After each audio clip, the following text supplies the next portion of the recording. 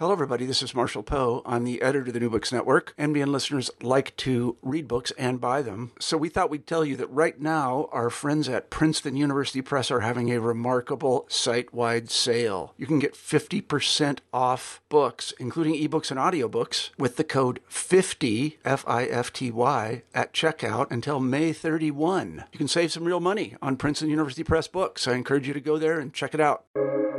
Welcome to the New Books Network. Despite, or perhaps because of, the fact that an enormous proportion of medical care worldwide is provided under the auspices of religious organizations, there has been a sustained and systematic campaign to drive out those with religious worldviews from the field of bioethics and indeed from medicine itself. Obviously, this constitutes blatant discrimination against patients, the unborn, the elderly, and the otherwise vulnerable, and their families and faith-oriented medical providers and religiously oriented bioethicists. But more importantly, the loss of a theological sensibility among scholars and providers and the consequent diminishment of fellow feeling for patients whose lives are suffused with religiosity is stripping away the foundations of compassion that religion has provided medicine since both entered the human scene. That is the thrust of the 2021 book, Losing Our Dignity: How Secularized Medicine is Undermining Fundamental Human Equality, by the bioethicist and theologian Charles C. Camosy. The book sounds several alarms. Camosy shows in the book that the increased secularization of the field of bioethics has led it, ironically enough, to become less humane and less protective of the dignity of the least among us. And he tells us something that will be hard for many of us to hear, that many of us face years of life with dementia or caring for someone with it. Camosy argues, therefore, that now is not the time for bioethics to exclude from its deliberations and scholarship and impact on public policy religious people for whom the equality of all human beings is both sacred and a part of everyday life. We do so at our peril, for all of us will experience some sort of illness or disability and will need the protection of laws and policies crafted by those with a commitment to the worth of all human beings, even those seemingly brain dead as well as the unborn. Indeed, one of the greatest strengths of the book is the way Camosy explains with reader-friendly clarity the differences between brain death and what was once called, chillingly, persistent or permanent vegetative state. He also examines the difference in matters of bioethics of the terms human being and persons, and why drawing a distinction between the two can lead to gross injustice and inhumanity, no matter how meritoriously clever notable members of the person school of philosophies are. Think of Peter Singer, one of the thinkers discussed in the book. This book brings all of these arcane matters home by examining in depth the heart-rending stories of Jahi McMath, Terry Schiavo, and Alfie Evans, and the legal battles that often rendered the parents of all of them powerless in the face of a secularized or racially biased medical legal system that was at times openly and brutally anti-religious. This book is even more important to read as the current pandemic has highlighted the substandard care that has existed for decades in long-term care facilities and the unnecessary deaths among nursing home patients in many states during the pandemic era. We can do better and be better people than this, says Camosy. Let's hear how he says that can be. Give a listen. Hello, everyone. My name is Hope J. Lehman, and I'm one of the hosts of the New Books Network. I'm talking today with Charles C. Camosy about his 2021 book, Losing Our Dignity: How secularized, you see, it's difficult to pronounce the word for me, medicine is undermining fundamental human equality. Thank you for joining us today, Charlie, and maybe you can pronounce it better than I can. I'm sure you can. Hope, I've been looking forward to this conversation. Thanks for setting it up with me. Well, thank you very much. I'm glad to interview you, and the book is very moving, and it's not that long a book, and it packs a huge amount in roughly 200 pages or so. It's a very moving book. I've read every word of it, in the end notes even, and they're important to read too. I'd like to start off the interview. Oh, I'm sorry. Go ahead. No, just saying thank you for that. Oh, I interrupt people even when they're saying thank you. It's terrible. I'd like to start off the interview by breaking down some of the phrases in the title of your book. What do you mean by dignity, for example? And I'd like to ask, do you mean that some doctors treat people in a way that the person feels he has no worth or dignity in a medical setting, and he's left in a hospital gown and neglected for hours, that kind of everyday sort of indignity? Or is dignity a grander concept, and where does it come from? Does it have a special place in the field of bioethics, or theology for that matter? And is it used in much the same way in both fields, or is part of the problem that those of a religious orientation regarded as fundamental, whereas those where the heavily secularized poo-poo it and don't regard it as important at all? In fact, they resent it and think it interferes with efficiency. Well, you get right to the heart of the matter, Hope, here. as you know, having read the book, you know that we can use the same word dignity to mean, in the context of the things I'm talking about in bioethics, precisely the opposite kinds of things. So a lot of the movement for death with dignity, the movements for death with dignity are in favor of physician-assisted suicide, for instance, or euthanasia. However, as an opponent of those practices, I use dignity, and others like me use dignity in a very different way, to talk about the inherent dignity of a human person who has it violated by having their death aimed at, by saying essentially it's bad you exist. It's better for you to die. And so if we can do that in the debate over physician-assisted suicide and euthanasia, use the same word on opposite sides of the argument, something like your question needs to be asked. What do we even mean by this concept? And I guess in trying to answer that, I would reference a philosopher and bioethicist named Dan Sulmacy, who is also, in addition to being a philosopher, a physician, and actually a former Franciscan friar. He's now director of the Kennedy Institute of Ethics at Georgetown, and he wrote an article. Oh, I was going to say, could you repeat the name? Dan Sulmacy. Sulmacy. How would you spell that? Sulmasy. Thank you. Yeah. Yeah, he's one of the giants in my field. And to be honest with you, I was even more dramatic when he actually was a Franciscan friar. We could say he was a physician, philosopher, and Franciscan friar, but he's since left that life and is married now and has a very different kind of life. But he's just as prominent in the field, and again, head of the prestigious Kennedy Institute at Georgetown. And he wrote an article where he tries to delineate 3 different kinds of dignity, which I think my students and I think are pretty helpful. The first is a kind of inherent dignity. This is maybe the kind of dignity that you think of the Declaration of Independence talking about God-given dignity. We are endowed by our Creator with it. It's not something we can ever lose. It's just inherent to us. Then he talks about uses a fancy word called inflorescent, talks about inflorescent dignity. This is maybe dignity along the lines of something like your flourishing or lack of flourishing. So this might be the hospital gown thing you have in mind. Like it's just not dignified to wear these kind of clothes or to be treated in a certain way it's almost in reference to the inherent dignity, but it's not, if you're saying it's not dignified to wear a hospital gown this way, that's the kind of thing that I think he has in mind there. And then there is finally a third one, which he calls attributed dignity, which I think is often what, especially in a secularized context, we're often talking about. It's this kind of thing that we either give or do not give certain creatures, certain actions, but it has nothing to do with like anything inherent to the individual. It's something that either is legally attributed or socially attributed in a specific kind of context.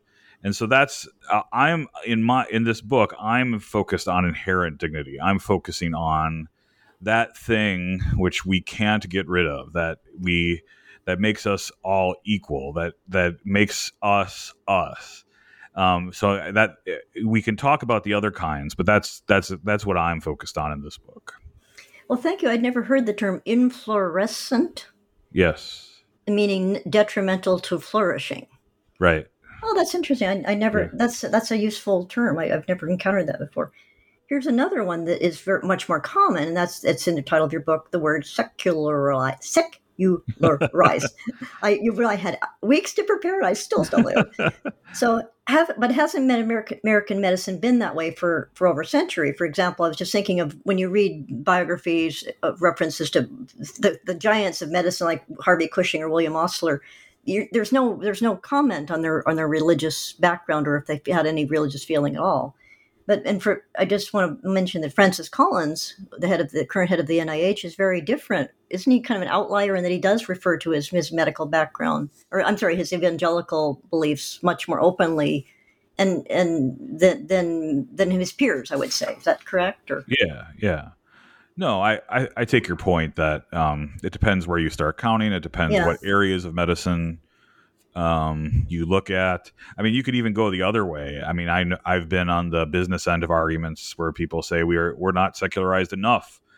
as a medical field. 1 in 7 people, in fact, who go to a hospital in the United States are seen in a Catholic hospital. So you could even go the other way and say there's too much religiosity, especially when it comes to these hospitals claiming special religious freedom vis-a-vis other hospitals. So I guess the thing, though, that I'm trying to argue in the book is there's something that's changed in medicine, in healthcare, particularly over the last century, which is more foundational than any of that. It gets to the heart of just even saying what the practice of medicine is. So in any historical analysis of medicine, going all the way back to the Hippocratic Oath, actually, which is a kind of poem that invokes the gods, right? There's been this connection to religiosity, spirituality, the supernatural, and medicine. And so there was this inherent sense to most of our understandings of medicine in the West for the last 2 millennia plus, that this practice is not just a technocratic thing. It's about care of a person, right? A whole person in their body and in their spiritual reality.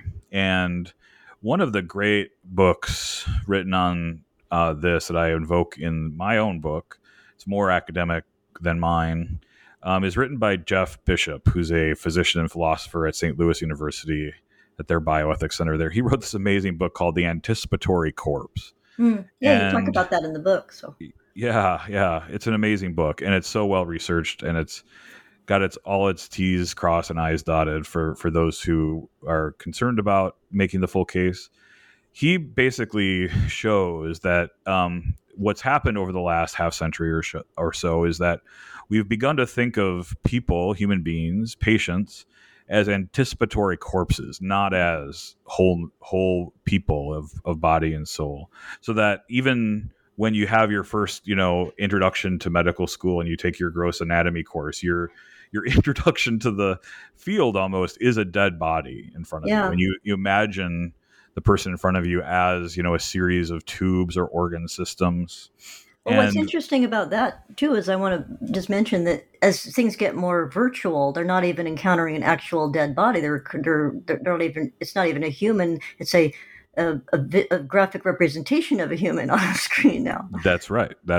So we're even going one step further away from what traditionally has been understood as the practice of medicine. Now, there are people who are pushing back against this, and perhaps Francis Collins could be a good example of that. I invoke in the book Michael and Tracy Balboni, who are this dynamo husband and wife team at Harvard Medical School. Michael is a base theologian like me, but his wife, Tracy, is a honest to goodness professor in the medical school, of professor of medicine. And they wrote this amazing book together called Hostility to Hospitality, which documents, and I rely on quite a bit in the book actually for making my own case, this shift and how their attempt to recover a true hospitality for the whole person is not only something that they want, it's something that actually physicians want and patients definitely want it. So I think it's fair to say that as we've moved in a more secularized direction away from this vision of the person as body and soul, treating them as a whole person, caring for them as a whole person, we've lost something essential about what medicine is. But there are good people like the Balbonis and Francis Collins and others who are trying to push back on this, it seems to me. Well, I want to make a distinction, too, between the holistic view where traditional religiosity and alternative medicine, which is a little bit more. Could you discuss the difference between alternative medicine and your view of the traditional religious view rather than kind of the New Age granola sort of? Yeah, no, I don't. No.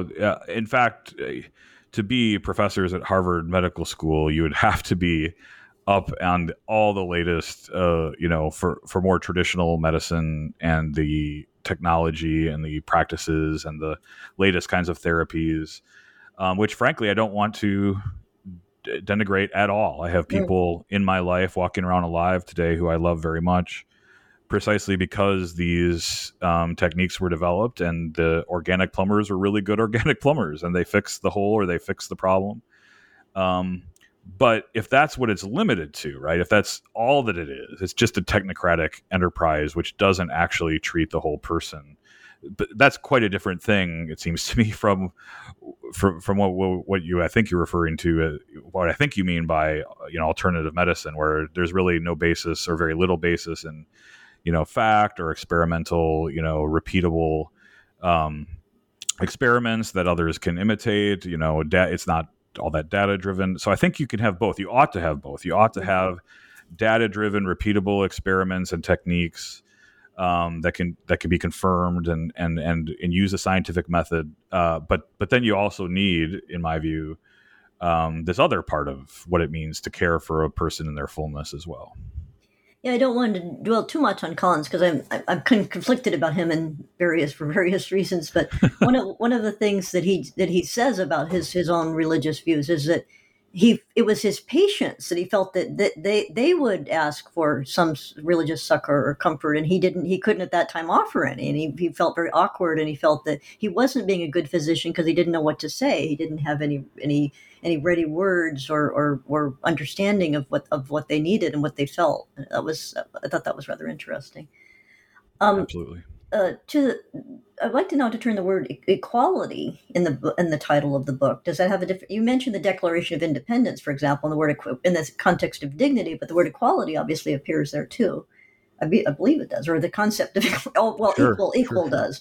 Yeah. And so, does equality in bioethics have a different meaning than the Declaration of Independence or the Civil Rights Movement or equality in feminist legal thinking, which actually comes up because Ruth Bader Ginsburg, when she rules on abortion, she brings in the equality of feminist thinking, and which seems to undermine any sense of religious feeling that the women that are undergoing all these procedures might have, that she regards equality as all kind of thing.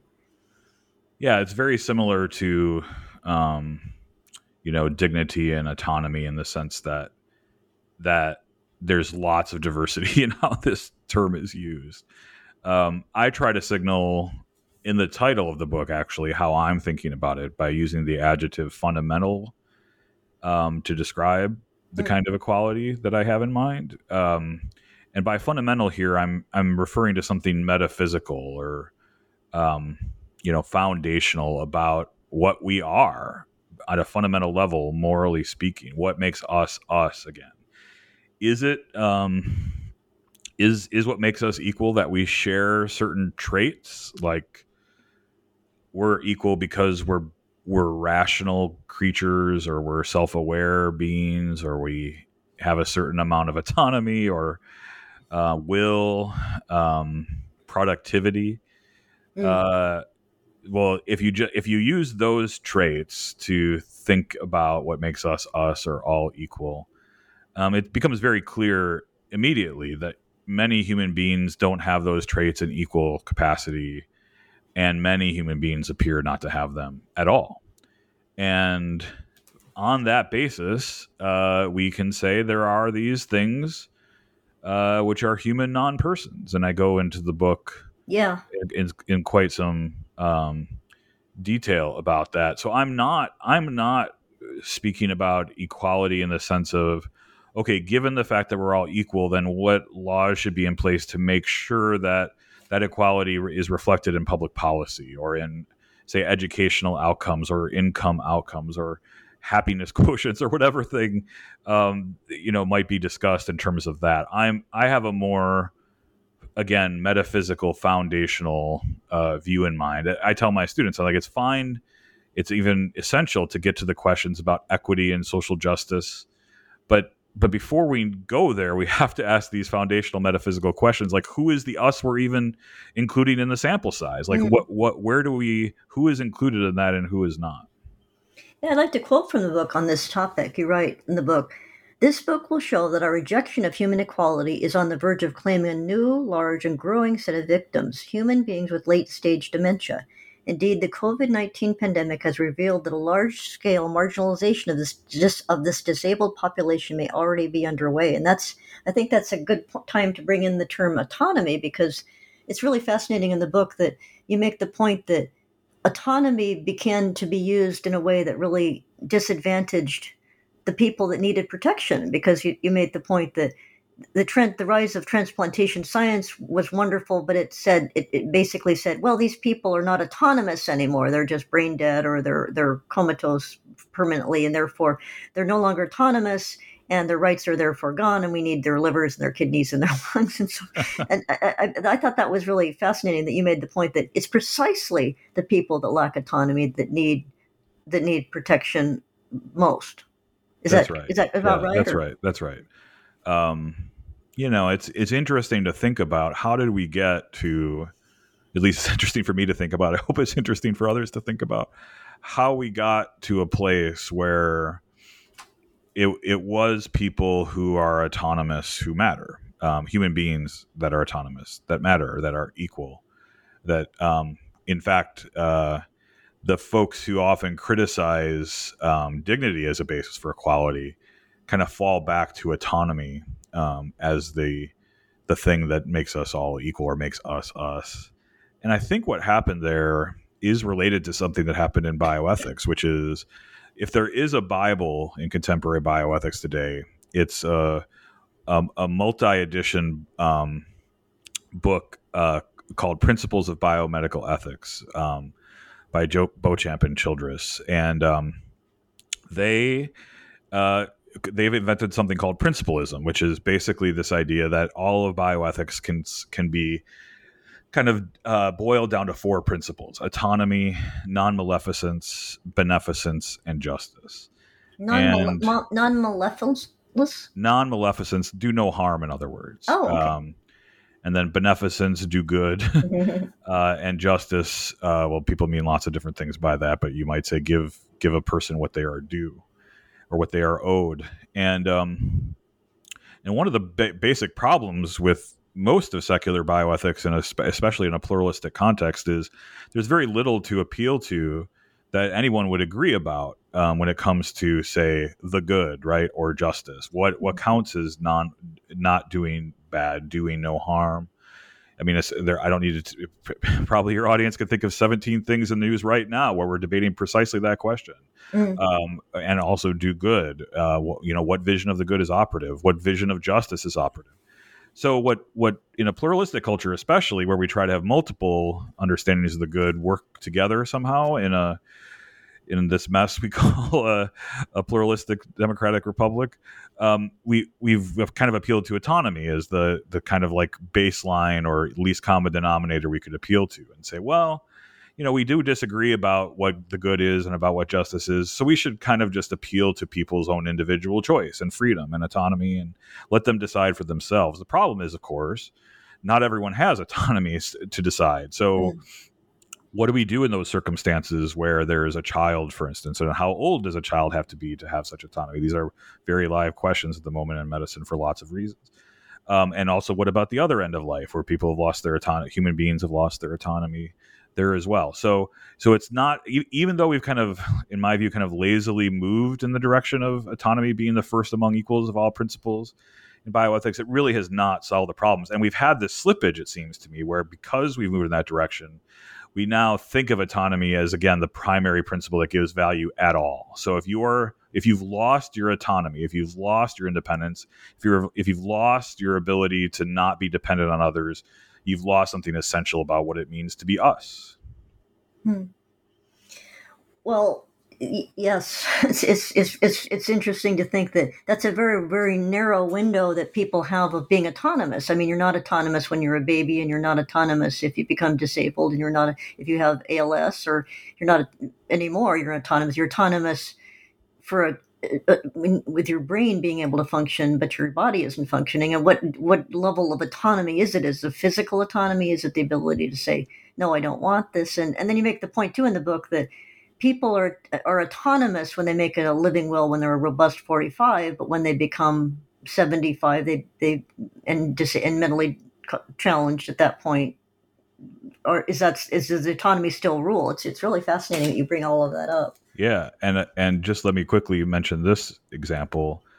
In my discussion of dementia as being the next kind of group to fall, in my view, of human beings that are deemed non-persons because they don't have rationality, self-awareness, autonomy, productivity, the same way others do. There was this incredible and disturbing story in the Netherlands where someone with kind of mild early stage dementia made a request for physician-assisted suicide, which is legal there for that reason. But then once she got into the kind of later stages, the medical team asked her, "Do you want us to do it now?" And she said, "No, I don't want you to do it now." Then they asked her later, a second time, "Do you want us to do it now?" She said, "No." Third time they asked, she said no. And by this time, both her family and the medical team had enough.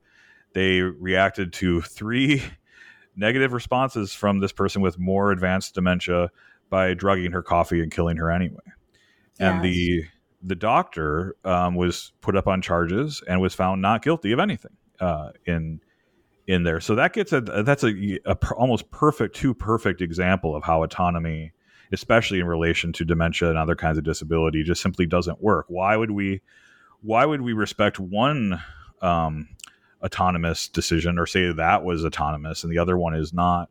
It gets to the heart of what I'm arguing in much of my work in bioethics, that really what happens when we respect certain kinds of autonomy and reject others is a vision of the good is being smuggled in anyway. And it's a very ableist vision of the good where we just assume somebody who's has a certain level of dementia has a life that's simply not worth living. Well, you mentioned that this is very much in the news, and we just saw yesterday that the incoming governor of New York has released new statistics saying that there were even more COVID deaths that were not counted in the way that they were that Cuomo's administration was cherry picking. Well, that doesn't really count as a COVID death because it was at home or it was not in an official institutional setting and that kind of thing. But I just wonder, are you hopeful that the horror stories related to the high death rates in nursing homes in New York in particular, and there are also cases of sort of a mass grave in a New Jersey veterans home, I believe. And do you think that are you heartened that people are starting to be aware that that's been a kind of the silver lining in this grim storm is that people are more aware of the high level of substandard care, but also the fact that the Biden administration has just said, well, the Justice Department under Biden has said, well, we're not going to prosecute. There's nothing to see here, move along kind of thing. And yeah, I have to say, Hope, that was a huge disappointment for so many of us who followed this so closely, especially in what I guess now we're looking back as the first part of the pandemic or early part. I mean, the kind of practices that went on, not just in treating nursing home populations as kind of dumping grounds for people with COVID, but investigative reports have been done by Politico and the Associated Press showing that quite apart from COVID, these populations were abandoned in ways that that they died just essentially of abandonment or neglect, gross neglect, culpable neglect. And like you said, maybe there's something here that was many of us hoped was good, right? In a weird way, a silver lining good, where my previous book was titled Resisting Throwaway Culture. It invokes Pope Francis's vision of throwaway culture, where the kind of language we use, the kind of structures we have in place often hide the populations who are being thrown away and discarded because we don't really want to focus on what's actually happening. We prefer to turn the other way and not watch, not be aware.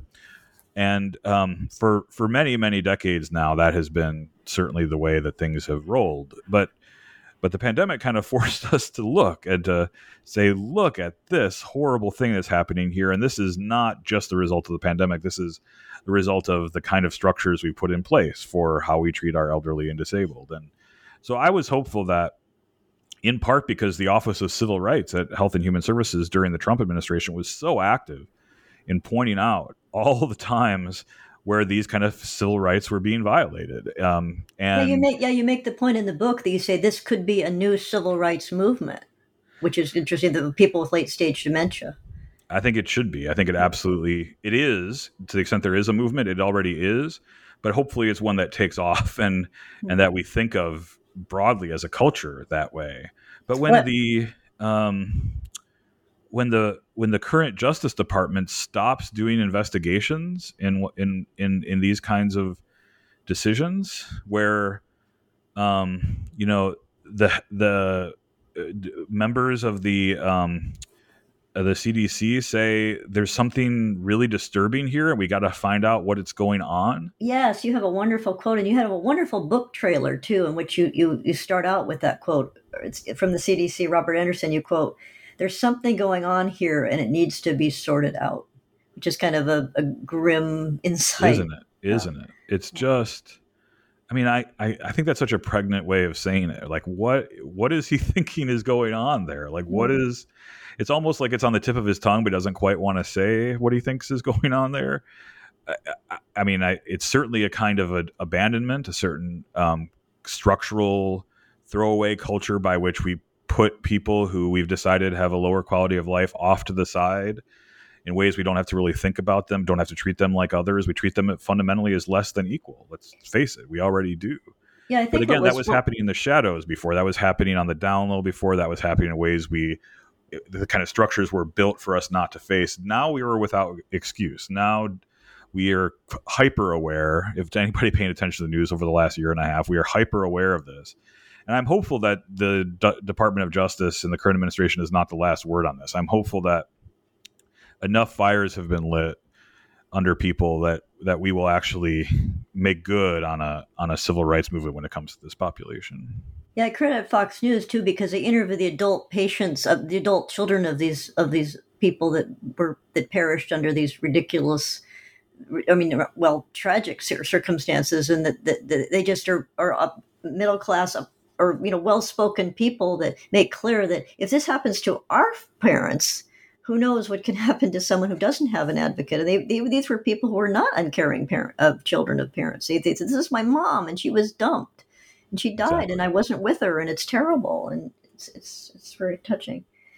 On the story, getting to the story on another topic, rather than we'll circle back to the people with dementia, but on the story of caring, I just think of this as related to this because it's about caring families and the story of Jahi, is that how it's pronounced? Jahi McMath?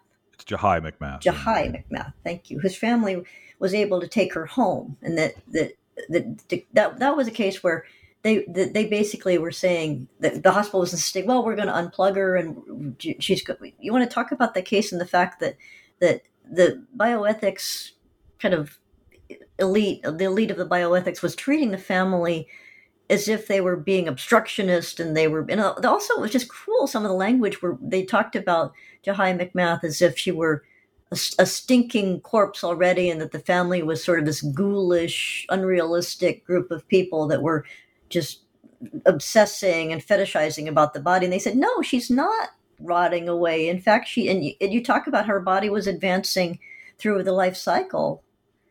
Yeah. In fact, she was a California native when she had her catastrophic brain injury, and the state of California declared her dead. And her medical team, the doctor in charge of her medical team, pounded his fist in front of the family who wanted to care for her and said, "She's dead, dead, dead. What about this? Don't you understand?"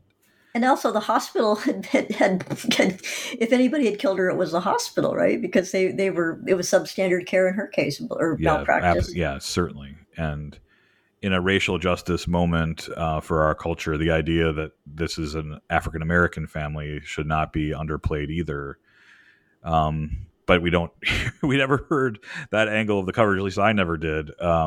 Even though her family explicitly said they could feel that angle to all of this, that it was a white doctor, a white medical team. Their concerns were being dismissed. In any other context, especially today, the story of Jahi McMath would be seen through the lens of racial justice. Absolutely no question about it. But it wasn't at the time, and it isn't now. What's so interesting about this, Hope, is that at least to me, while Jahi McMath had a death certificate from the state of California, she got her first period and reached puberty. So what are we saying? What is it we're saying if we say that Jahi McMath is dead and she can get her first period? And I mean, people who are lumped into this category of brain dead have all sorts of things that they can do, like other human beings do, like living Homo sapiens. They can gestate children even. Like there's been tragic cases, but cases of pregnant women who have catastrophic brain injuries like this, and they gestate a child to birth. Their heart rate kicks up if you cut into them. Their body releases adrenaline. They fight off infections. Their body has homeostasis. Now, it's certainly the case they need help to breathe. But lots of people need help to breathe at various times. There are plenty of people on ventilators right now as a result of the COVID-19 pandemic who are not dead simply because they need help to breathe. You tell the story. I don't want to interrupt too often, but I just want to point out that in terms of you talk about, it was Alfie Evans, and he was disconnected, and his parents were desperately giving him mouth to mouth to try to keep him alive because the hospital wouldn't provide oxygen, which was just a heartbreaking story that you tell of imagining these two young parents and the medical people standing around and watching them desperately trying to resuscitate their baby son. Is just... Yeah, it's so interesting, right? Where is autonomy in the cases of Jahi McMath and Alfie Evans, right? It's nowhere. It should be given. What we traditionally do is we try to locate autonomy in the family. But in both cases, what happened was Jahi McMath's family, at least in the state of California, was overruled. And they said, I'm sorry, even though this is your home, even though this is the place where you've raised her, where all your relatives are, you have two choices. You can stay here and we will kill her, or you can take her to a place like New Jersey and care for her there where they have a religious freedom exemption.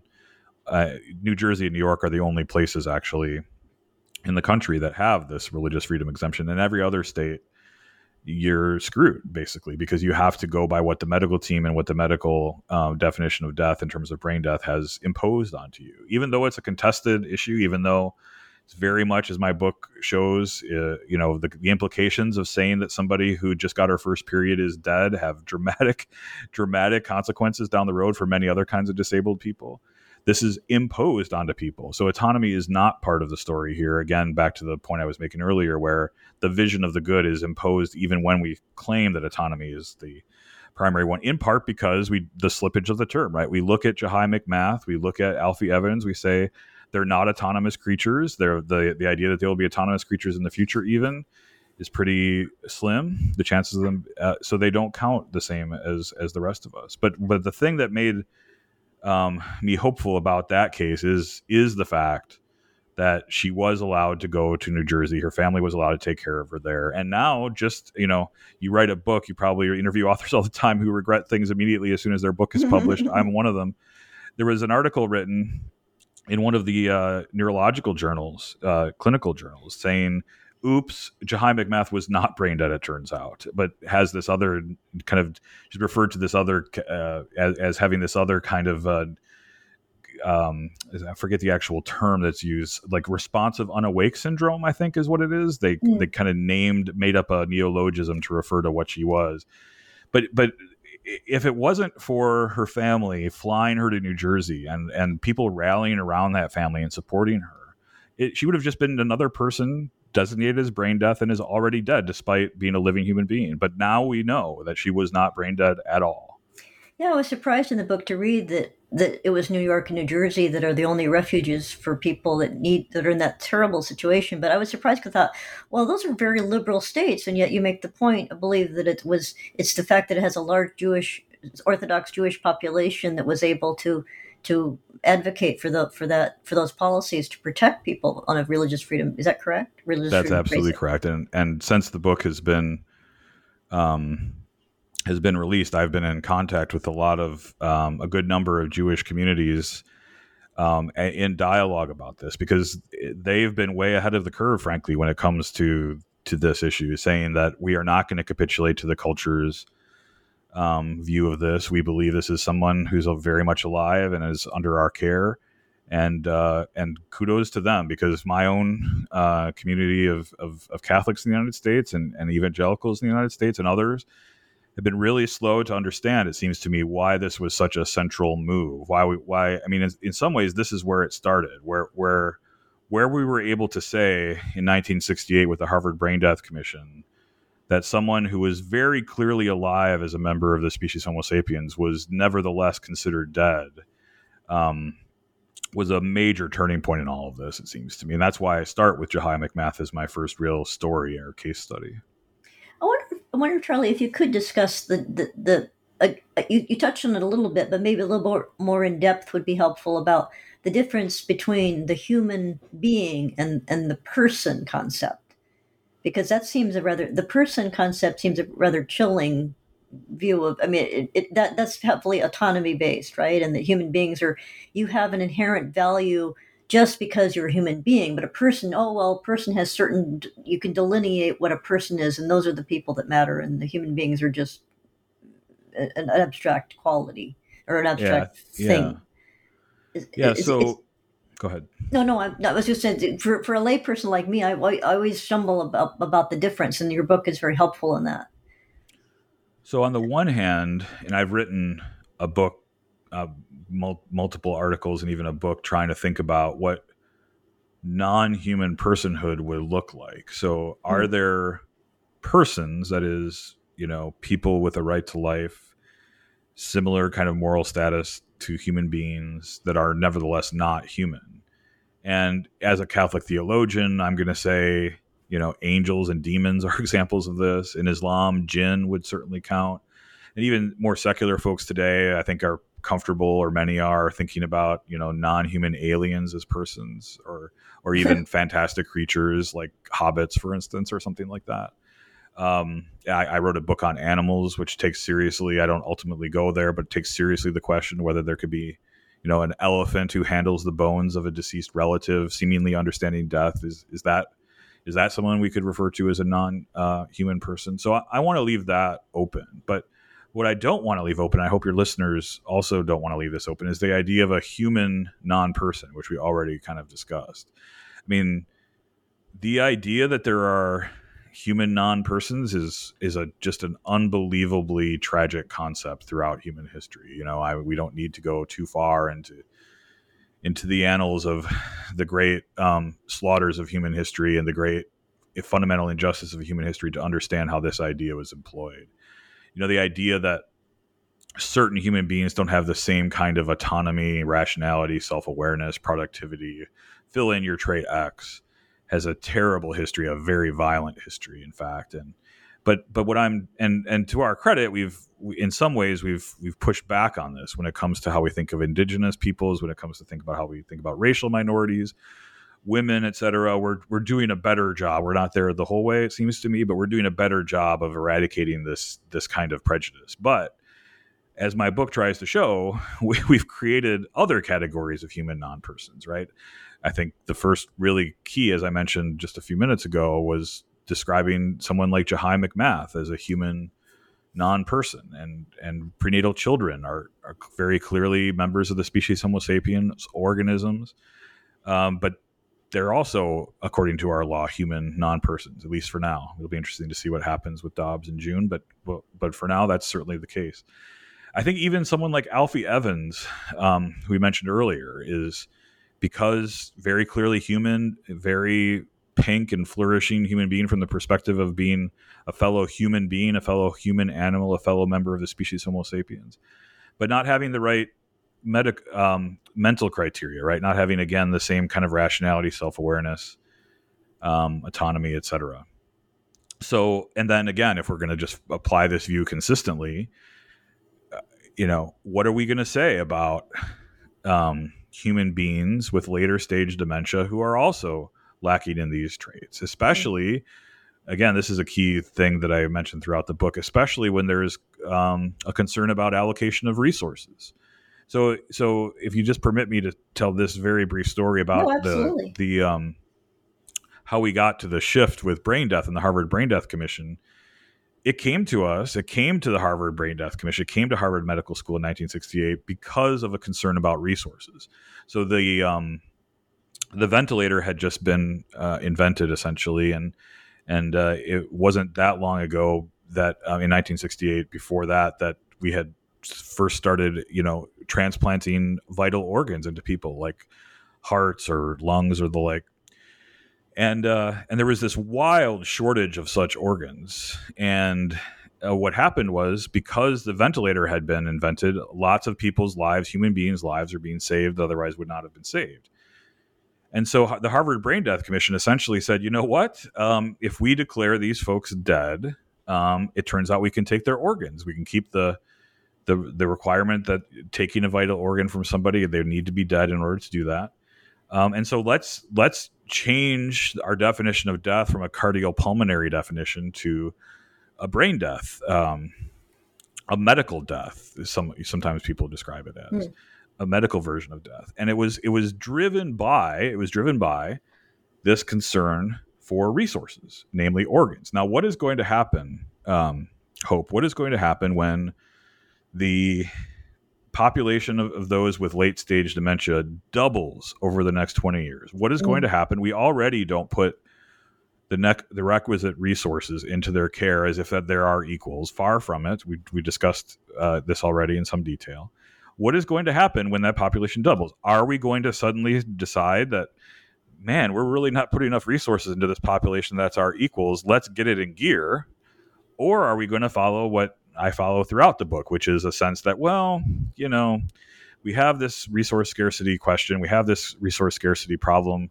It turns out that these people don't count the same as us, so we can move our resources in this other direction. I really fear that if we continue on the current trajectory that I lay out in the book, that we're going to end up just saying, well, it turns out these human beings who are less rational, less self-aware, less autonomous, and less productive than the rest of us don't count as our equals. I know that one of the moving quotes in the book is you interviewed a woman who worked in the field of dementia, and she said that it's a conversation stopper. As soon as people ask me what I do and I tell them, they don't want to talk to me anymore because it's such they're just not interested in hearing about the subject. And I thought that was so tragic that here she is devoting her life to caring for people, maybe their own parents, and that she's just not regarded as interesting enough to talk to or not desirable to talk to. Not comforting to talk to. What she told me, and she's a good friend, is that she thinks it really comes from the fact that we don't want to face this as a possible option for ourselves, so that it's hard for us to imagine, even though the numbers are there, about a third of us will face this probably, and maybe more as we live longer. And there's also something going on environmentally, I think, that we haven't really fully worked out yet, that also is accelerating this. But I'm sorry, what do you mean by that? We need to do more studies of this. But if we're thinking about like toxins in our food or in our environment or I see. What's causing it? Our diet, I think it's not just that we're getting older and living longer. It's that something is going on, I think, beyond that. We need more study of it, but I think there's something else going on that's going to cause the rate is already accelerating, but if it's allowed to accelerate the way it is now, it'll double over the next 20 years. But that's for obvious reasons, that's a deeply uncomfortable thing for us to think about. And so my friend Wendy Perry's reaction when she mentions that I take care of these people is for people to politely change the subject, because she thinks it's just not something they want to face in their own futures or the futures of their loved ones. Well, I know that I knew a woman who had ALS, and she worked in a hospital and had many good friends in the hospital. And as soon as she got ALS, the medical people just vaporized, and it was neighbors that stepped up that were not. And it was just sad. And I asked my dad. My dad he's passed now, but he was a surgeon, a physician. I said, why are they doing that? Why are they abandoning her like that? How could they do that? They're medical people. They should have empathy. And he said, because they can't cure her. And they feel bad, and so it makes them uncomfortable, and so that's why there's nothing more to be done for her. And that gets back to the original question about what medicine is for, right? If it's just about technical expertise in fixing the human body, once that expertise is proven not to be effective or likely won't be effective, then it doesn't surprise me that especially these specialists kind of vaporize, because if what's left is to care for this person in the fullness of who they are, and that's used to be, I think it's fair to say, an essential part of what medicine focused on. But the more it's become a technocratic enterprise, once the techniques prove ineffective, what else is left to do? Well, one thing you argue in the book, rather powerfully, but here I'll play devil's advocate and I'll say I'm skeptical this will work. But you say that you talk about dialogue and trying to associate traditional religious people with the social justice movement, and as we said, you made the point that there could be a civil rights movement. But and I'll just read this passage from the book, and you say about calls for dialogue with those who are not. You talk about you're saying we need to dialogue with those who are not as comfortable with traditional religious ideas or at least not as comfortable placing them at the foundation of our cultural values and legal protections. The dialogue I propose appeals to sensibility of secular progressives with respect to social equality and social justice as a way of bridging a gap with religious traditionalists. I suggest that this dialogue highlights a common goal, resisting our consumerist tendency to rate the value of human beings based on what they can produce with their level of ability, often in ableist ways which discriminate against the disabled, presuming their lives and contributions to be inferior. And I just want to mention that there's kind of a weird disconnect in this thinking of Peter Singer, who you've written an entire book about. But he has this view of social justice, but he also has this weird dismissal of the basic humanity of newborn babies. And it's just like, I know as a Unitarian, someone raised as a Unitarian until I grew up and left, but they're more interested. They're more interested in personal pronouns and protesting against pipelines and going to demonstrations than looking after people with dementia. And I just wonder, I don't think that's going to work with the social justice aspect. They're just not interested in that. It's not glamorous. It's not exciting to them. I mean, I take that critique, and again, with many of these things, the terms are so broad they could be used to apply to multiple groups or multiple ideas. I guess I have a particular kind of person who might identify as progressive or on the left, and especially in a secular way. And I'm thinking in particular of those who identify with the disability rights movements. So already there's this, though our even this dialogical and frankly activist connection and cooperation is under threat by a broader polarization between religious folks and more secular folks in the culture. But nevertheless, it still exists, though it has challenges. It's religious pro-lifers who want to resist physician-assisted suicide with more secular progressive disability rights activists who also want to resist physician-assisted suicide, and for similar reasons. So this actually is an international coalition of folks. It defeated legalized physician-assisted suicide in the United Kingdom, actually, dramatically in Parliament. I did not know that. That's very surprising. Yeah. It's very interesting to think about the states, some of the very red or very blue states in the United States, which have rejected physician-assisted suicide. So Massachusetts, New York, Connecticut, Maryland. Is that the presence of Catholics? Because I'm in Oregon. I'm lived all my life here, and the Catholic Church is pretty insignificant. Yeah. Here. Is it different? I mean, was that part of the saving grace for Massachusetts was they have Catholics? Well, you'd be able to answer this better than I, but I think I often speculate about this, and having from someone who's lives in a state that was essentially the cradle of assisted suicide in the United States, Oregon.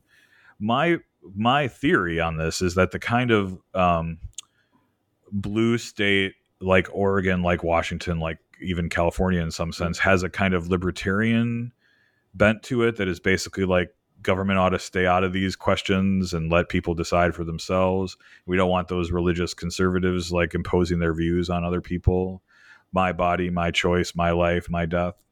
Whereas you're right, and I wonder if it does have. It's my first time really thinking about this, but I wonder if the kind of liberalism or progressivism out on the East Coast here does have a less libertarian bent and a more justice-centered bent. So it's not just that people have choices, but how do those choices affect the most vulnerable? If we give lots of people the choice to kill themselves, does that put? I mean, this is where the disability rights and the traditional pro-life religious folks come together and say, what kind of culture are we creating if we say there are certain reasons we would expect you to want to kill yourself and there are certain reasons not, right? So the disability rights folks say once you establish that there are some situations in which we think as a culture we can understand why you'd want to kill yourself. What does that say about me as a disabled person? What does that say about my family member as a disabled person? What does that say about the kind of resources, in fact, we're willing to put into the care for people that the culture has said we basically understand if you would want to kill yourself? So So I don't know. Like it's not a huge group of people, right? As you said, there's much more, glamorous or sexy issues to be associated with. But it's not no one, and it is. And you brought up Peter Singer. I have a deep respect for him, as you know. But one of the things that he's been called out for in many cases is by the secular disability rights movement, who said that his views are just abhorrent from their perspective. I find his views on those abhorrent too. But one thing I do respect Peter Singer for, and I'll finish my answer with this point. He's at least willing to say, you know what? The principle that was established in brain death, the principle that was established in abortion rights, the principle that was established in removing the feeding tube from people in a so-called persistent vegetative state, those principles lead to these other things like infanticide, like saying that someone that's lost their rationality and self-awareness because of dementia no longer counts as a person. They're a human non-person. He's at least willing to say it. He's at least willing to go to the mat and say, this is what follows. And I frankly have a grudging respect for that, because he's willing to follow his principles wherever they lead. Except they're evil. They're evil. I just have a problem with that, because Robert George says, well, I have a lot to learn from him. You can learn from him without him being a professor teaching young people too. but I don't know. I find it hard to. But I understand he's very influential, but I just.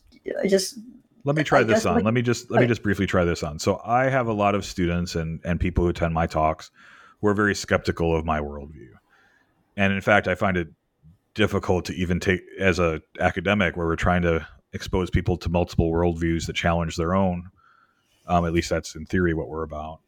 I struggle to even get them to take it seriously. And so one way I've had success in getting them to take it seriously, is exposing them to Peter Singer, saying, now here's somebody who rejects the foundational principles that I hold dear, and here's where he ends up. And most people have the reaction, overwhelming majority have the reaction you had, that's evil.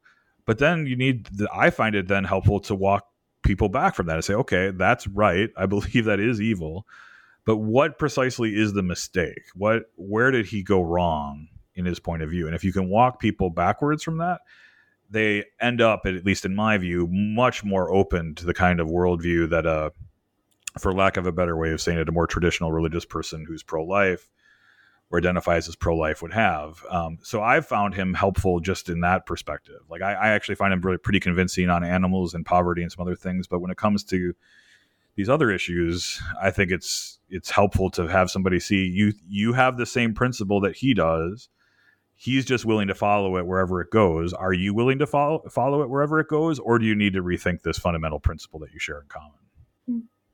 Well, I think that brings me to the next question, which is the first part of the book is about you engage the ideas with Peter Singer, and people like Zeke Emanuel are saying, well, we shouldn't even have religious people even in medicine, which is really amazing. I mean, and you give the example in the book, which is really fascinating, about a bioethicist with a religious sensibility submitted the exact same article, or an abstract for the same article.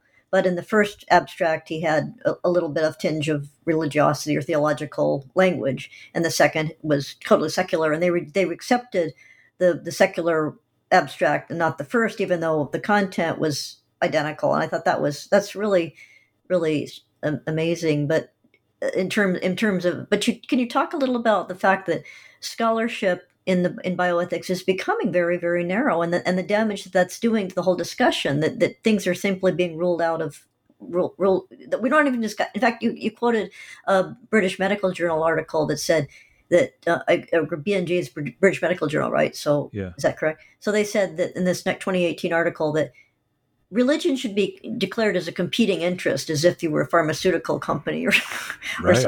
or that's right. I just thought that's really amazing. I mean, you wouldn't think it'd be necessary. I mean, it would say if probably the person's affiliation would be clear enough from where they worked, or not necessarily. But that brings me to the other point, that bioethicists who have a religious bent are more and more being restricted to Catholic universities and Christian universities. Is that correct? I mean, it's hard for them to find jobs in secular universities. Yeah, the people like Robert George are kind of going the way of the dodo, and he's managed to carve out a place for himself of deep respect at Princeton. But, if you look around, you say, who are the Robert Georges coming up? It's very difficult. Yeah, they're in think tanks like Ryan Anderson. They're not in. Yeah. I even feel that at a Jesuit university, Catholic Jesuit university, that in many places in my own institution, these views are deeply unwelcome, or at least need to be translated, like you mentioned, into a kind of secularized milquetoast. Yeah, exactly. You use our language, or you will not listen to you at all. Yeah. So so I guess what's happening there, at least what I suspect is happening there, and there was just a special edition of the Journal of Medicine and Philosophy dedicated to this topic. What I think is happening there is an attempt to marginalize points of view that someone disagrees with, even if they weren't religious, right? So there's groups called secular pro-life, for instance, who have very similar views to the ones I have, but they are marginalized precisely because of their views, not because of their religiosity. It's secular pro-life. What I think is happening there, because it's a world in which power matters more and more in relation to arguments and evidence, because ultimately what much of the academy is becoming is an attempt to wield power to produce a certain outcome, not an attempt to kind of, have an equal and open and honest discussion of these issues.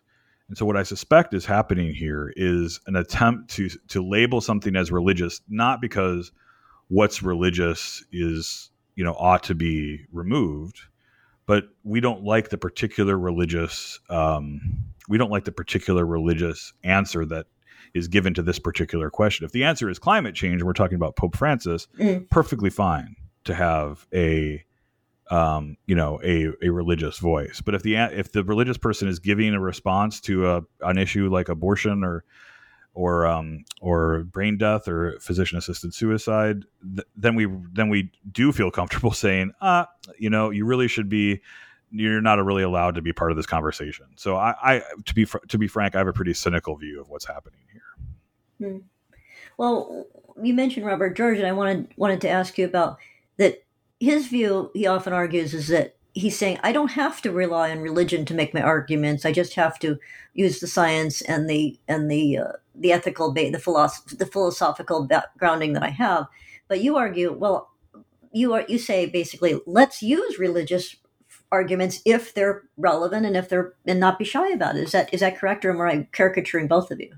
No, I think that's right. I mean, Robert George and I have a great deal of respect for each other. I certainly have a lot of respect for him, and he comes out of a new natural law school where, I don't need to tell you, he's of the view that there are certain really substantial goods that we know by reason alone. And I used to be very much in that camp. I was a philosophy major as an undergraduate and really believed that. But the more that I've done my own work in bioethics over the years in a master's program, PhD program, and now as a professor, the less I've been convinced of that. There are some people who there are groups like secular pro-life, and there are some people who end up as, secular Aristotelians who have a similar kind of vision of the person or of the human being that I have, a kind of hylomorphic mix of the body and soul. But those are incredibly rare cases. Hylomorphic is?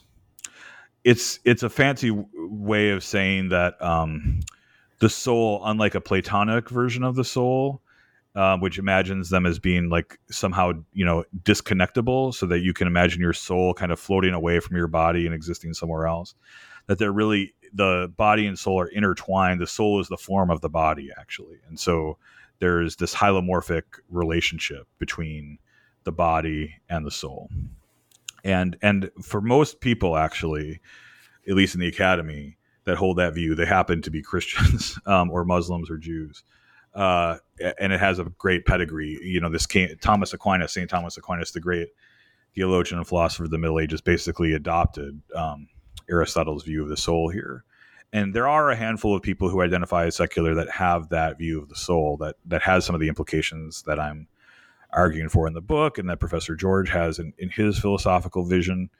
But the more that I do this, the more when I ask people to ground their point of view in something that's universalizable, they're not able to come up with it without a kind of reference to something like theology, like a first principle that is really, really detailed in its vision of the good, that is not offered to somebody by a reason, that is offered to someone by some kind of, a consent to authority, even if it's their own intuition, a kind of a consent or assent to authority. And one of the main arguments of my book actually is that this is how we all reason, that there's really no view from nowhere. There's no view from this kind of like abstract, universalizable point of view. We all have visions of the good that rely on those very thick first principles that kind of grab us or claim us by a kind of authority or intuition. And so there's really no reason, in fact, to distinguish between a secular first principle, say, maximizing utility, and a more religious first principle where we talk about, say, respecting the dignity of every human being equally. Those are equally valid first principles to bring into a debate or argument. And there is absolutely no reason to say, on the one hand, the religious person either is not allowed to bring that principle to bear, or they have to translate their principle into some other kind of foreign moral language, while we tell the utilitarian, oh yeah, come on in, the water's fine, plenty of room for you. In fact, if you have this, there's plenty of disagreements between utilitarians and more Kantians, let's say, who are secular. Their disagreement is just as intractable, right, as say the disagreement between a secular person and a religious person. But for some reason, they're permitted to bring their secular idea of the good without any kind of provisions made at all. Whereas someone like me, in fact, I'll finish by telling this very brief story. Peter Singer and I have kind of developed a friendship, and he's invited me to debate him on numerous occasions in front of his school class at Princeton, and even his home country, native country of Australia. I was about to be introduced by him in a debate we were having, or a panel discussion, I think, in Melbourne. And before introducing me, he turned to me and said, "Are you sure you want?" Because I gave him my bio, right? And he said, "Are you sure you want me to say you're a theologian?" Because he thought that would immediately kind of put me in this category where people wouldn't take me as seriously. And I said, no, yes, because he wanted to introduce me as a philosopher, because he wanted to give me the best chance possible to be heard by the audience. But I insisted on being called a theologian because it's way past time for us to stop, taking this back seat, as it were, or being kicked out of these discussions.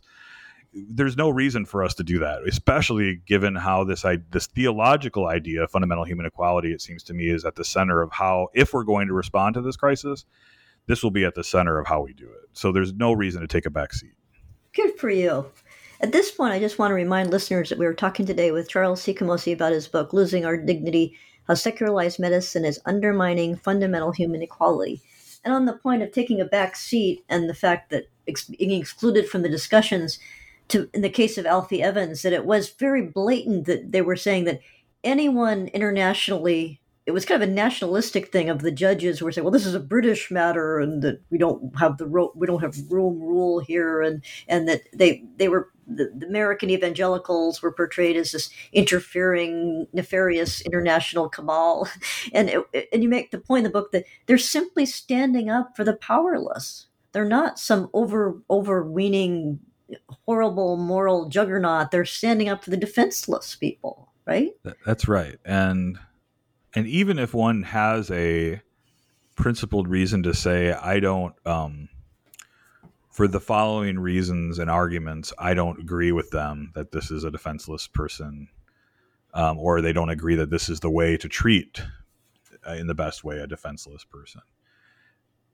The idea that Alfie Evans' family, which is a working class religious family, and that the religious people around the world, including the Holy Father himself, Pope Francis, wanted him to be treated as any other little boy, and given a shot to be given that treatment without having his life-sustaining treatment removed.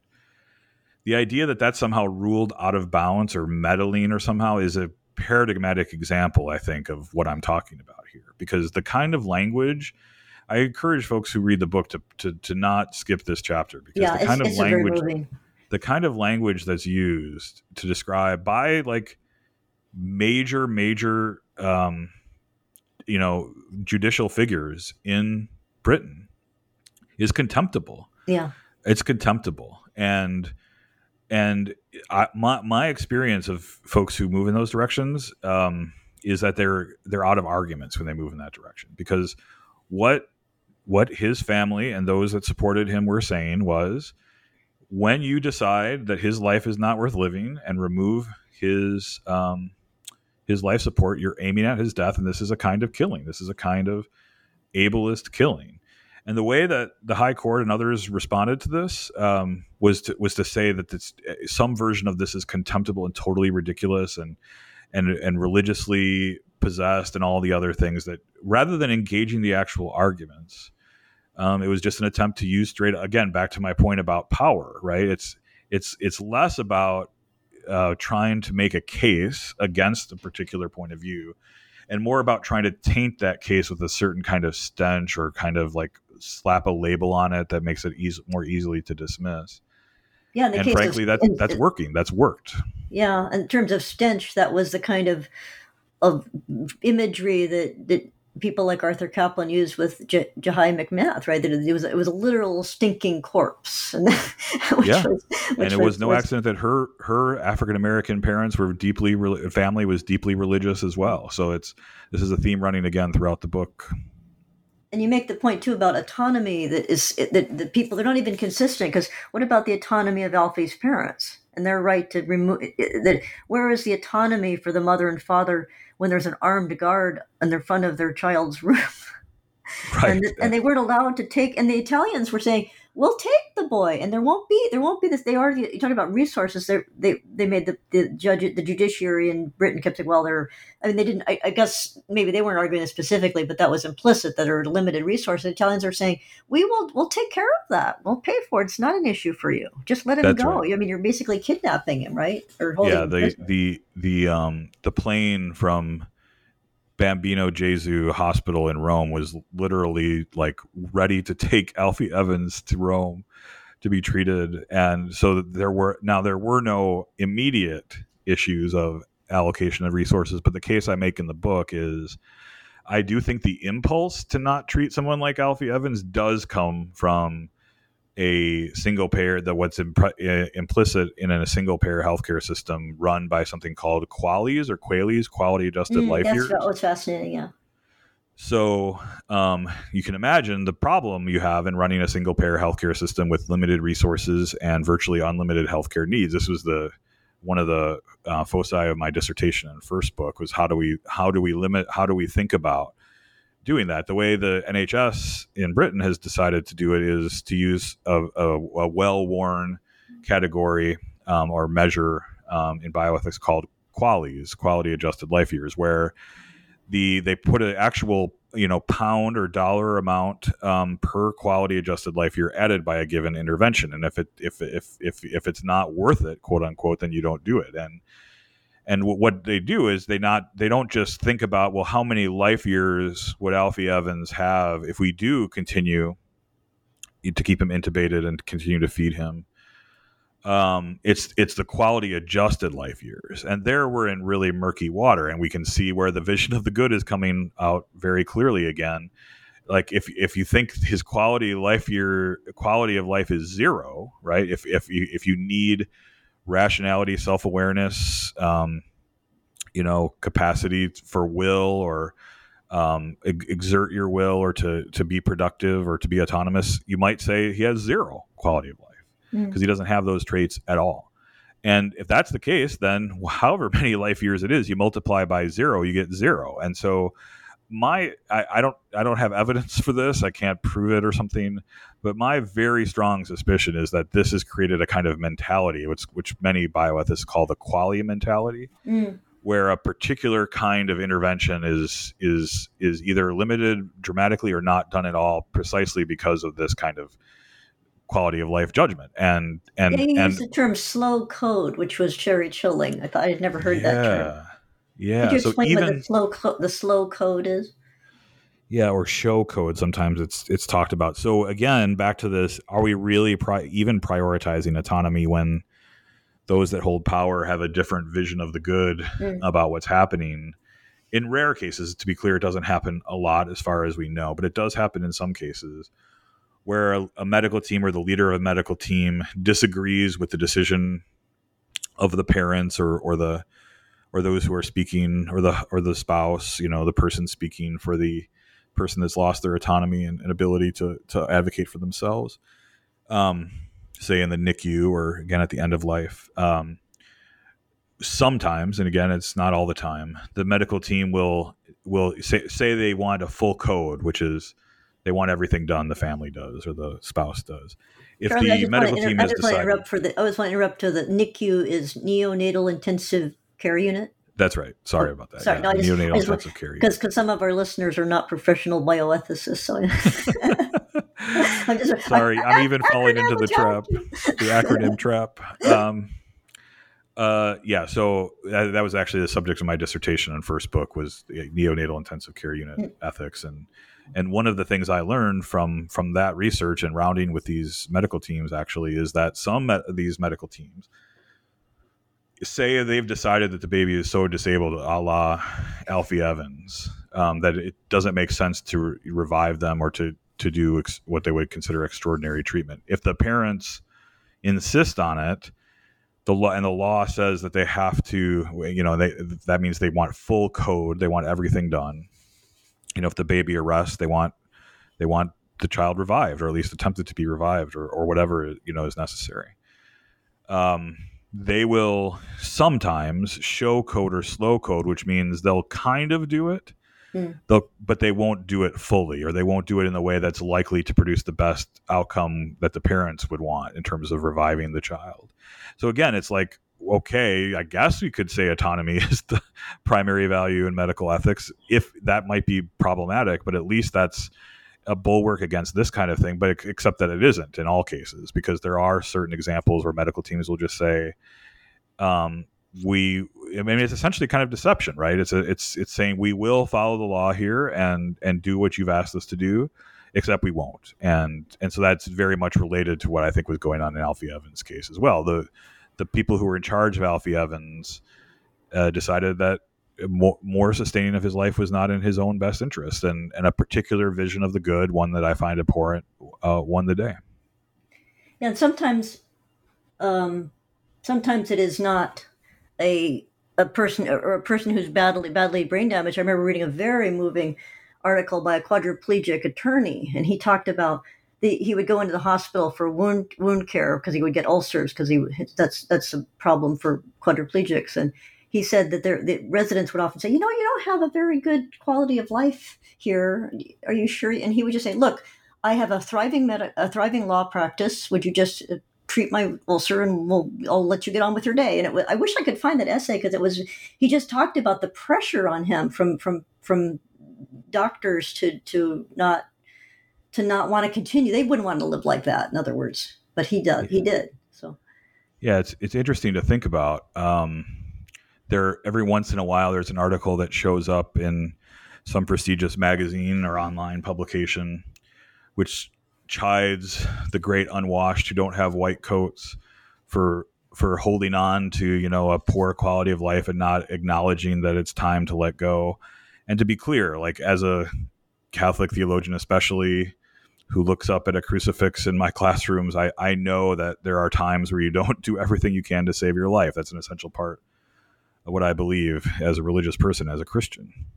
However, there's a big difference between that and the kind of quality of life judgments that we've been talking about here. It's so interesting to point out that in study after study, the patients of physicians end up valuing their own lives at significantly higher rates than the physicians do. And that's interesting to speculate about why that's the case. But I think a major part of that is because there's a kind of ableism inherent in an elite culture where people make their livings doing the kinds of things that often the patients who are under their care can't do. And so it's difficult for them to even imagine, like, well, if you can't do these things, like why would your life even be worth anything? And that gets into that fundamental change about the human person that I started with. Like, does our value come from the kinds of things you can do, like related to your autonomy, rationality, self-awareness, and productivity, or does it come from the kind of creature that you are, the kind of being that you are, and not related to, your abilities, a kind of ableist understanding? And I'm not surprised to hear you tell that story because from that essay, because that is in some ways at the heart of what medicine is today, the kind of ableism. Well, getting back to the idea of, again, I'll play devil's advocate here, and you're very adamant about and make a good point. And I think as a non-Catholic, I'm admire your belief in Catholic order. Actually, you even suggest that young people could create entirely new orders, religious That's right. orders about that. And I wonder if you talk about that, because I found that with my friend with ALS, she was a very religious Episcopalian, and that church did absolutely nothing that I could see. Again, it was maybe a phone call or a week or something, but in terms of practical help, it was very ineffective. And I wonder if that's a problem with just liberal Protestantism, which I seem to be attacking today, but that seems to be the way that they function. It just was not, it was just so superficial in terms of what was actually going on. I wonder, could you talk about about the possibility of religious orders? Or another question I had was, are Catholic churches or any churches creating group homes rather than institutional settings? Are they trying different, or are they having congregational meetings about, look, we have these elderly single people, and in 5 or 10 years, we're going to have to figure out how to help them because they're going to be on their own. And that's a big undertaking for a single congregation, right? But that's the kind of thing. Is that the kind of thing you're advocating, or? Yeah, I mean, I have I think a multi-pronged set of suggestions towards the end of the book. Mm. In fact, a short, medium, and long-term kind of approach here. And you don't pull any punches either. You tell adult children, look, you're going to have to just allocate your family finances to preparing for your parents being disabled mentally. You're just going to have to figure that out, and you should try to move where they are. And I thought, that's pretty demanding. But you're saying that that's what we have to do. We have to move to be closer to our parents. We have to budget accordingly, and it's quite interesting. Yeah, I don't think that's. I mean, I think in our current moment it comes across as quite demanding. But is it fair to say? I don't want to be too nostalgic here, but is it fair to say that at a different time we would have just assumed that this was your responsibility to be caring for your parents? You have this unchosen obligation. That's another part of autonomy, right? Is an autonomy obsessed culture imagines that all our fetters, all our obligations, all our burdens are ones we choose to have. There's no such thing, if you're an autonomous person anyway, as an unchosen obligation. But as a Christian and as somebody that's claimed by the commandment to honor your father and your mother, there's just this thing that I owe my parents that I never chose to take on, but is just there as a brute fact. And it was there for my parents as well when I was born. So, and here we are pretty comfortable actually saying that if you're a parent that neglects your child, you are guilty of something very serious, right? You can even have your children taken away from you. You can go to jail. But if you do the same thing to your parents in their age, we have no similar kind of understanding, right? They're on their own essentially. But one of my favorite authors in bioethicist, Gilbert Meilander, who's a Protestant retired bioethicist, now wrote this amazing article in First Thing. It's called "I Want to Burden My Loved Ones." And if you know Gilbert Meilander, you know that's pretty funny for him to offer a title like that. But what he's trying to say there is, listen, we had this time where we were very burdened by our children. But it wasn't, to even use the term burden is almost like a category mistake. Yes, I guess in some sense it was burdensome, but in another sense it was just this incredible privilege. And we still, I think, though it's maybe changing a little bit in the culture, especially as it becomes secularized, I think. But it's still kind of this sense that, yes, it's a chore to change diapers, to be up in the middle of the night, to take care of somebody in their terrible twos, to think about how to educate them in the current environment. There's all kinds of, quote, burdens, but they're privileges in a way as well, right? The burden and privilege are interconnected.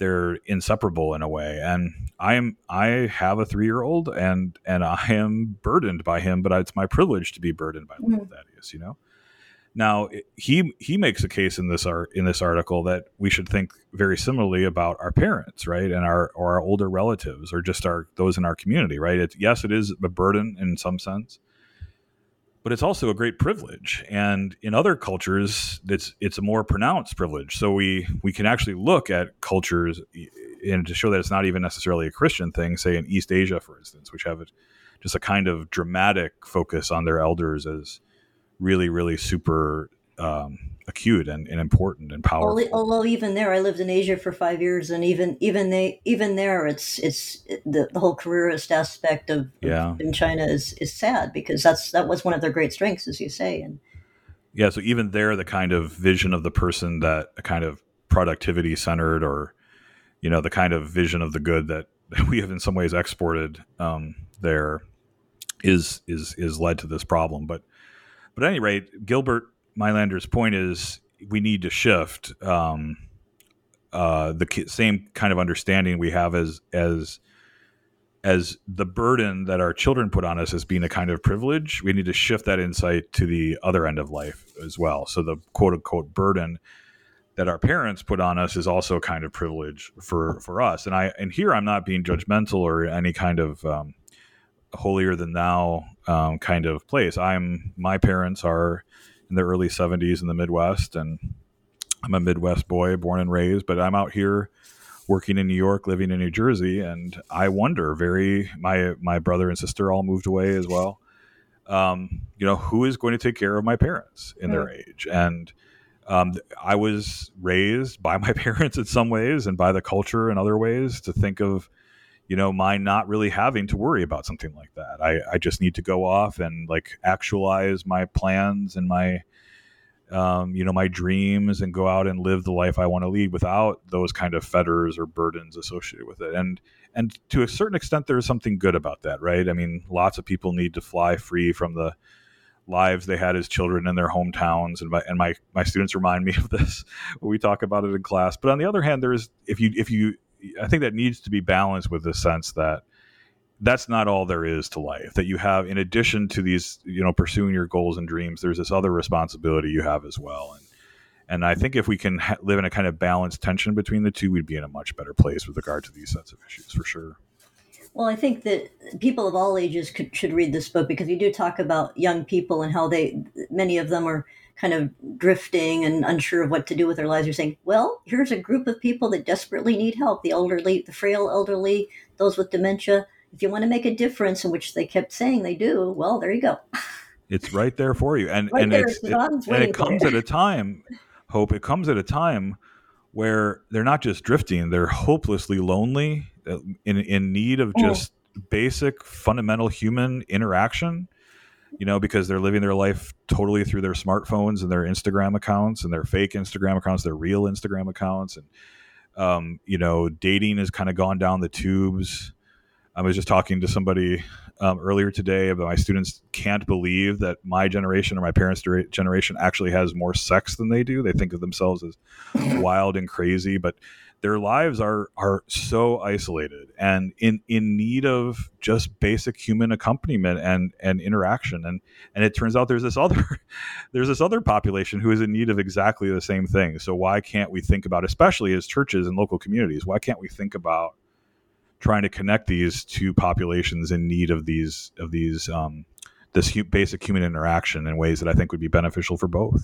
Yes, because you profile a woman, a composite character, or give her a pseudonym called Anella, who's this young woman. She's just heroic, that she's simply a nurse's aide in a nursing home, and she just rescues this poor woman that's just in terrible trouble, that she's just been left in this, as we say, we started the interview with the word undignified, and she's just in this, soiled, unwashed condition of this previously lovely woman that's just, and Anella just, this is bad. This is bad. I'm going to deal with this. I don't care. And she talks about it's hard. She said it's hard to turn someone in bed. It's hard to move them. It's hard to lift them. It's backbreaking work. But Anella is just a very memorable character. And with that, I'd like to ask you the traditional final question on the New Books Network. And that is, what are you working on now? Well, it's interesting. You mentioned we've talked a lot about physicians in this discussion. We've not talked as much about nurses, and it's worth noting. I think it's in some ways, I would say, as a theologian, maybe providential that you finished by talking about a nursing aide who is also a nursing student on her way to become a nurse. Good for her. I'm glad to hear that. My next book is on nursing bioethics, specifically bioethics for nurses. And one of the presuppositions of the book that I think turned out to be right, I hope it's not just confirmation bias, but was that I would have a very different kind of focus on the kinds of issues I was raising if I focused on nurses rather than physicians. And that just turned out to be absolutely the case. The profession of nursing is far more focused on whole person care, in part because they don't start with the anticipatory corpse. They start with caring for people at the heart of what their vocation is. And they're around in ways that often physicians are not. They're dealing with the patient on a much more substantial full-time basis. They're dealing with the family in a similar way. They're much more aware of the fullness of the reality of the person than certainly the specialists are, and even the attending physicians are. So there's something I think really important to capture about nursing at the heart of healthcare as a kind of bulwark, or a kind of, maybe, I don't know what word to use, something that's very different than the kinds of things we've been looking at over the course of this discussion. And I'm just delighted to be finishing actually the manuscript for that, and we're now trying to make final edits. I got a co-author actually who is a former student of mine. She was in one of the first bioethics classes I ever taught when I was a graduate student at Notre Dame. Now she herself is a professor of nursing. So that's sweet. Good for you. I have the honor of working with a former student on this book who is much more tied into the clinical aspect of this. So I'm just really excited because I think, and I'll finish with this, I think the more that we can push back on this idea that, physicians or healthcare providers are technicians, and with a vision of the good that says, no, you're treaters and carers for people, treaters of and carers for people. A lot of this that we discussed will go away, or at least be mitigated. And I'm happy. I'm much more hopeful actually about our healthcare system, having focused on nurses over the last year or so, because I think here we really find what healthcare is all about. Well, I think that's fascinating because I just recall your dedication to the idea of profiling nurses. I remember that the founder of the hospice movement, Cicely Saunders, was a nurse, and she was told that's how she came to her vocation of caring for the people who were isolated and dying alone and had no one to look after them. And she was the home healthcare nurse, and she was told she wanted to reform this and create a movement and bring attention to the hospice movement, which she didn't formulate at that time, not formulated yet, but she was told, you have to become a doctor because no one will listen to you if you're a nurse. And so she said, fine. And so she went to medical school. And then the irony was, many years ago, the man who wrote the book about cancer a few years ago, The Emperor of All Melodies, and he talked about the nurse Cicely Saunders. I thought, well, here she went to medical school to be a doctor, and yet but I thought that he quoted her as a nurse. I thought that was interesting, that he valued her as a nurse rather than as a doctor. So that was the Florence Nightingale, who is sometimes called the foundress of contemporary nursing, was deeply influenced by the Sisters of Mercy and other religious orders who were the kind of precursors to what we think of as nurses today. And so that's another entree into it for me as a theologian, to think about what operative vision of the good of healthcare and of the person led to this very beautiful and essential aspect of our healthcare system, namely nursing care. Well, it'll be interesting to see what the Biden administration, if they try to attack Catholic hospitals. I was surprised to learn that you said roughly a quarter or more of American medical care is provided in Catholic settings. 1 in 7 patients that goes to a hospital is seen in a Catholic hospital. Wow.